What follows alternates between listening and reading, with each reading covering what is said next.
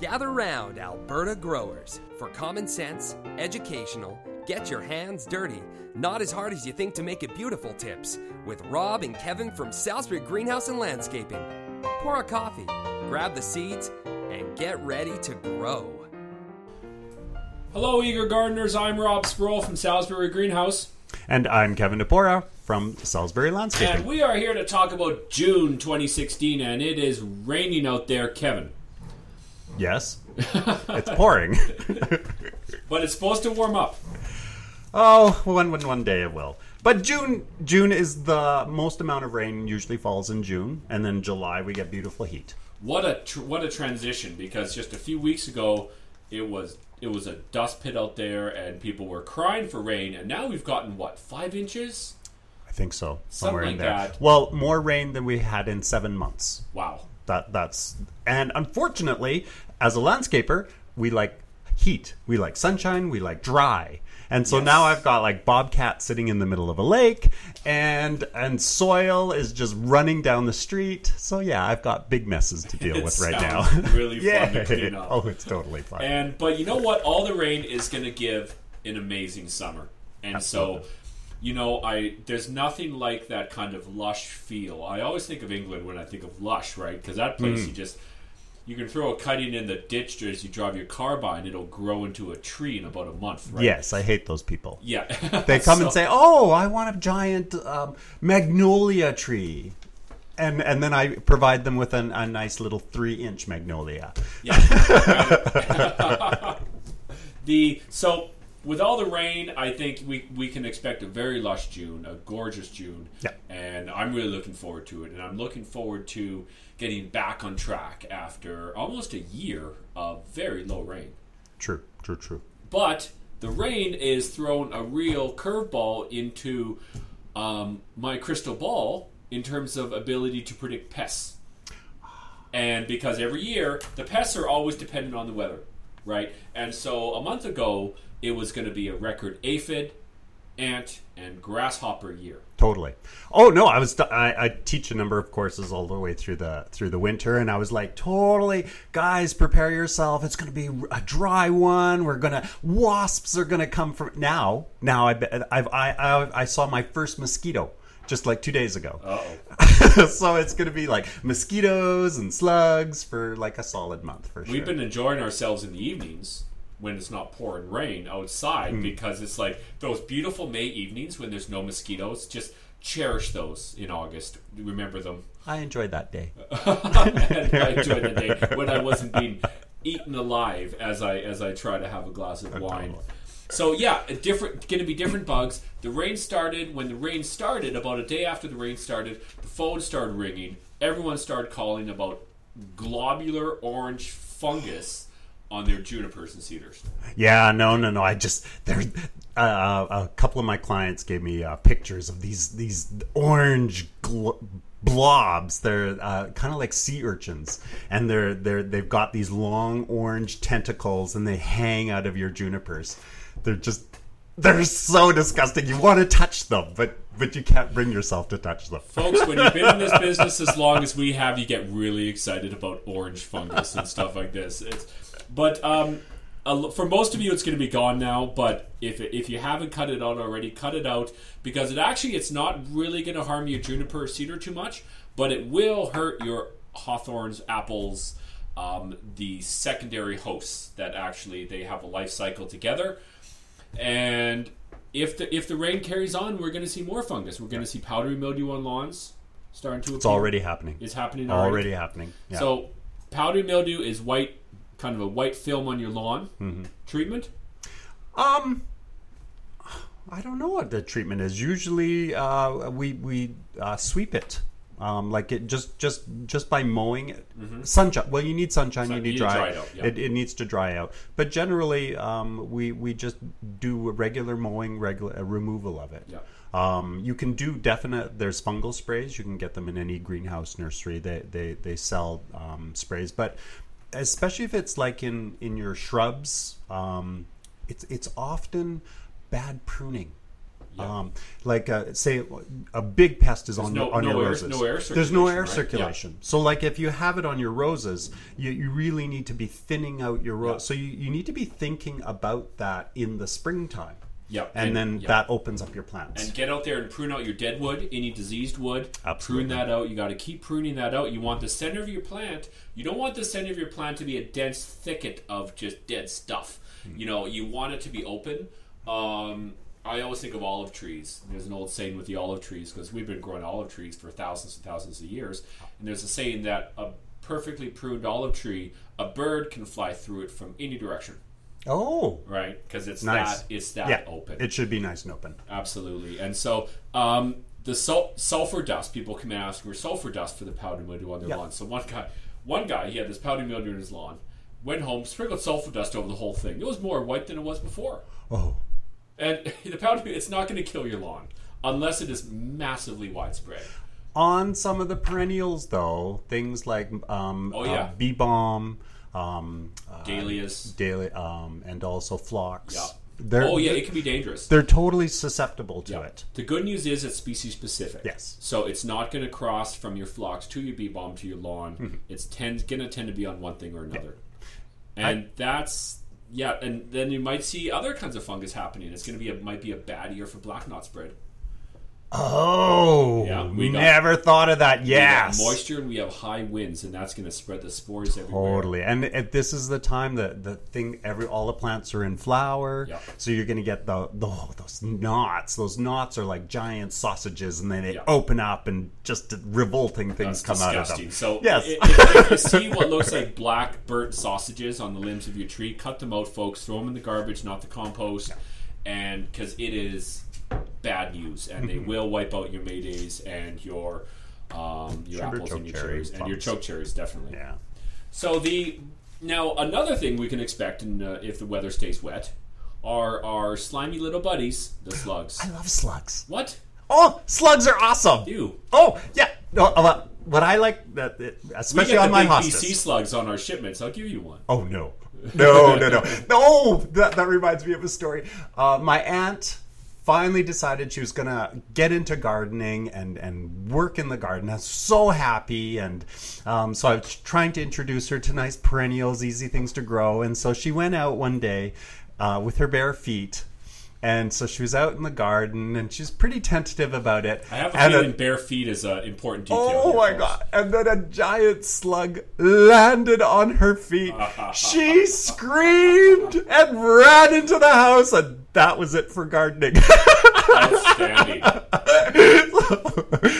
They're not great things. However, I love the sort of the gentle, organic way of dealing with them. What's your favorite? There's this beautiful little copper wire, and so it's a kind of a mesh. Does that work? Oh yeah. Really? Yeah. Okay. So as the hostas are coming up, you wrap the mesh all the way around the base, and then kind of put some soil around the base. And so then, as your little slugs come walking along, they start crawling up the mesh, and then they get electrocuted, and then they slice their whole tummies, and their guts all come flying out. That's just wrong. That's the gentle, organic way. Dude, yeah. I like beer. I like the beer. Get some beer. Get the cheap domestic stuff. Don't get the fancy imported stuff. You can send that to me. But get your beer and get yourself a margarine lid. Something that's has, maybe half a centimeter deep, and lay it in the soil so the edges of the lid are flush.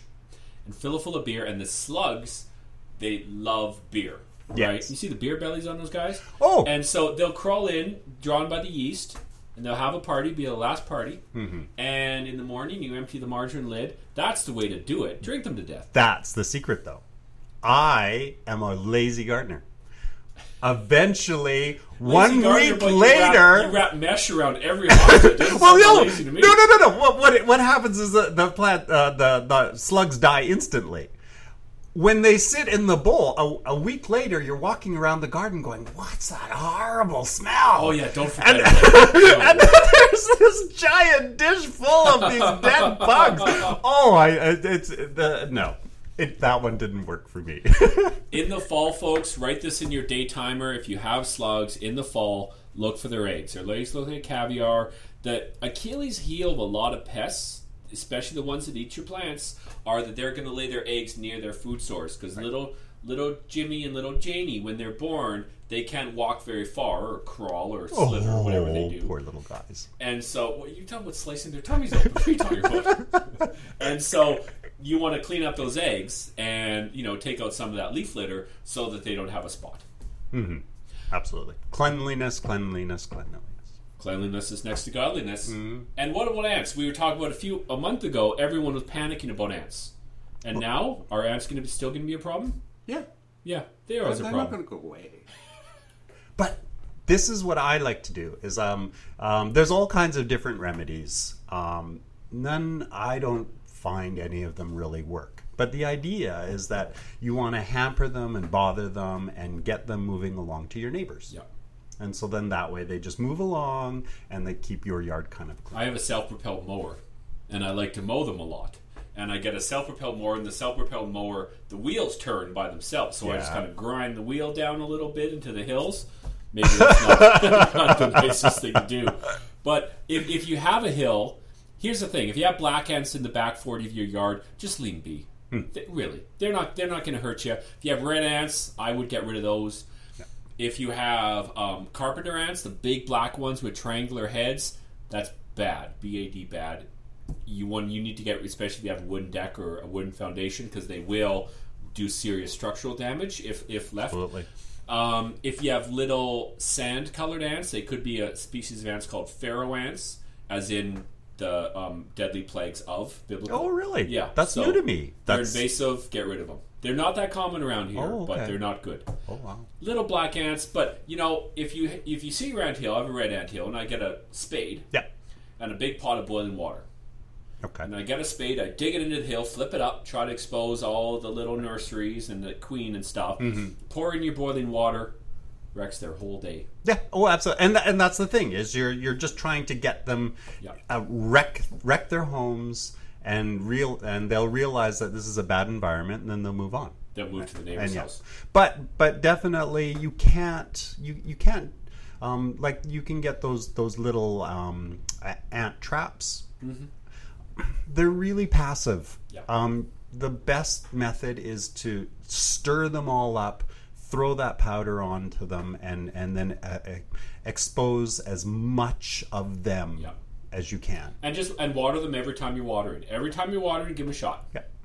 Every time you water, it wrecks all their tunnels and all that, and they're like, oh man. And eventually, they're going to pack up. You can use those Ross tree watering stikes. Oh, the deep root feeders? Yeah, the deep root feeders, because then you can shoot that deeper into the galleries, and then it shoots out a good solid spray, so it just kind of fills up everything, and you just jam holes all the way through them. On YouTube, a segment on YouTube, they have all these videos of what it looks like to pour molten metal into a fire. Oh my god, I saw that! Isn't that cool? Oh, it's so neat! This metal tree. Yeah! Google it, folks. Alright, well, let's move on. Let's move on from everything we want to kill. Yes. To how to take care of our veggie garden in June. Oh, yeah. Because your veggie gardens are planted. Hopefully they're planted. If you're not planted yet, you're in good company, folks, because a lot of people were just about to plant on May long weekend and they got stymied. And things, as May 30th now, things really haven't dried up yet. No. But there's some beautiful, beautiful moisture in the grounds. Mm-hmm. So the seeds can definitely just totally sprout right away, and off they go. Absolutely. Yeah. So you can get planting, and you're going to see the things. I planted my garden the week before long weekend. Long weekend, it just sucked up all that moisture. Mm-hmm. You know we need moisture when it rained for 3 days and there's no standing water on the grass. That's dry. Yeah. And now, as soon as the sun came out yesterday for about 2 blessed hours, and the peas, I could see them grow. Mm-hmm. You know, they went from they picked up about a centimeter in no time. One of my favorite things in the universe is when you take your beet leaf rolls and then you roll it with rice and different things. Yeah. I love. And so I'm watching my little beets grow. They're only like an inch, and every time I look at them, my mouth waters. It's like, okay, grow, guys, grow. no. You're resisting the urge just to eat them. Oh yeah, Just to I've pluck actually them like a microgreen. yeah, little microgreens. You take your they little grow if you scissors. do. Oh yeah, Yeah, they'll keep grow. growing. Yeah. So yeah, I love one that thing actually. about if the weather stays wet, especially if the nights are cool, folks, don't water your garden at night. Okay, because the fungus gets. What happens if you water your garden at night is that the water hits the soil, splashes the soil up onto the lower leaves, especially your solanums, your potatoes, your tomatoes, things like that. That leads to blight. Potato blight is bad news. Yet yes, that is the same potato blight as happened in Ireland. So you don't want that to happen at all. But you know what? Gardens are further along. They are, with our early start, they are further along. So you're going to find plants that might be getting a little top heavy. Absolutely. Normally in a usual year, you're going to start doing staking of your peonies, delphiniums, chrysanthemum. All of those are done probably generally in the second week in June, and that has to happen right away. Like right now, the peonies are so fat they're about to ready to fall over, and once they fall over on the ground, you get a giant donut, and then that's it. And that's the kind of rot on the ground. Yeah, you can't pick them up after that. So again, there's all kinds of different things you can use. You can just use some sticks and some baling twine, and that's enough. But as long as you get out there early and right now, and then that'll keep your plants looking nice for the coming summer. And make sure, if you're a tomato lover like I am, and you have two types of tomatoes, right? You have a determinate, which grows at a certain height and then stops. It's more for containers. It doesn't yield as much. And you have your indeterminate, the big vines, and that's the good stuff. Make sure to keep staking those guys, and you have to stake them as they grow, right? Right. And so what I do is I just get a big bamboo pole, stick it in there, Yeah. and as they grow, I just tie it on. Very nice. I'm quite finicky, so I actually build an entire bamboo cage, and I make special little strings. I actually read a book on Japanese knots, and I make little knots, and so I make these little bamboo You have cages. a strange definition of using, my friend. I don't like picking up slugs, but I love making these little towers out of bamboo. All right, folks. So in order to stake your tomatoes properly, you need to research Japanese knots. As one does. And you know what gardens love is they love compost. So a lot of people, I get a lot of questions about compost because people want.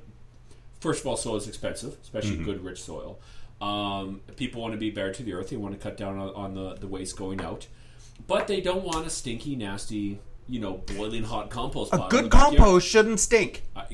Tell me about it. Yes. But it's all about your ratios. Here's the thing, folks. If you just, pick up your grass clippings every week, chuck them in the compost bin and forget about them, and maybe add like a banana peel now and then, that's not going to do it. The compost is... that will just get hot. It'll get anaerobic. Composting is all about ratios. Here's a little cheat sheet. You got your greens and your browns, right? Your greens are your kitchen scraps, your grass clippings, your plant trimmings, and your browns are your, the greens are high in nitrogen and they produce heat. But they also kind of foster the good little, bacteria. You get a lot of fungus. You'll get that white, big white mass of mycelium growing. All that gross stuff. And the brown stuff is the dead leaves, it's wood mulch, it's paper, and that releases the carbon. Now, what you want is a ratio of 2 brown to 1 green. Write that down. 2 brown to 1 green. That's the key to composting. Mm-hmm. And turning. You need to turn it. You need oxygen. Oxygen is the lifeblood of all of your... Think of it like a campfire. Okay, so you need your lower... When you build a campfire pit, you don't just dig into the ground. You need to elevate it so you have a lower airflow. Yep. Right? And same with compost. Compost is the same. It should be warm to the touch, but not hot. If you get second-degree burns when you touch your soil, it's too hot. So it should be warm to touch. It should be as wet as a ringed-out sponge, typically. And it won't smell. You follow the ratio, keep turning it won't smell. And at the base, you'll get yummy, yummy soil. Something that I do is you can buy those little wood pellets, and that I use those as my browns. Okay. Yeah, so they break apart and my compost. I've tried all kinds of different composts, and I fail at all of them. Yeah, but what kind of composter do you have? Oh no, I've tried those twirly round things, and I tried the big black box thing. And in fact, I just fill the big black box thing with hoses and pots. So what I did is I bought myself an electric composter.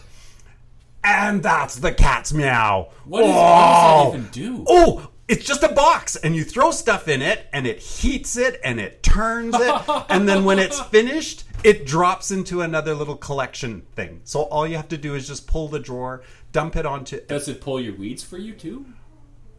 I think it cooks out everything. It's really nice. But if you don't get your ratios out, you get a slimy goo at the bottom. Yuck. And that's disgusting. So, ratios are important if you have a robotic composter or not. So, Kevin's yard, by the way, folks, has been written up in magazines. It's been on tours. It's one of the premier yards in Edmonton. So, thank you. He definitely knows what he's talking about. The electric composter, never heard of that before, but Awesome. It sounds pretty cool. It totally is. So in June, basically, you know what? And your veggies are going to start to grow, folks. As soon as we get some heat here, we are going to love being outside. As soon as we get some heat, but right after the rain stops, I need everyone out there. Homework assignment, all serious.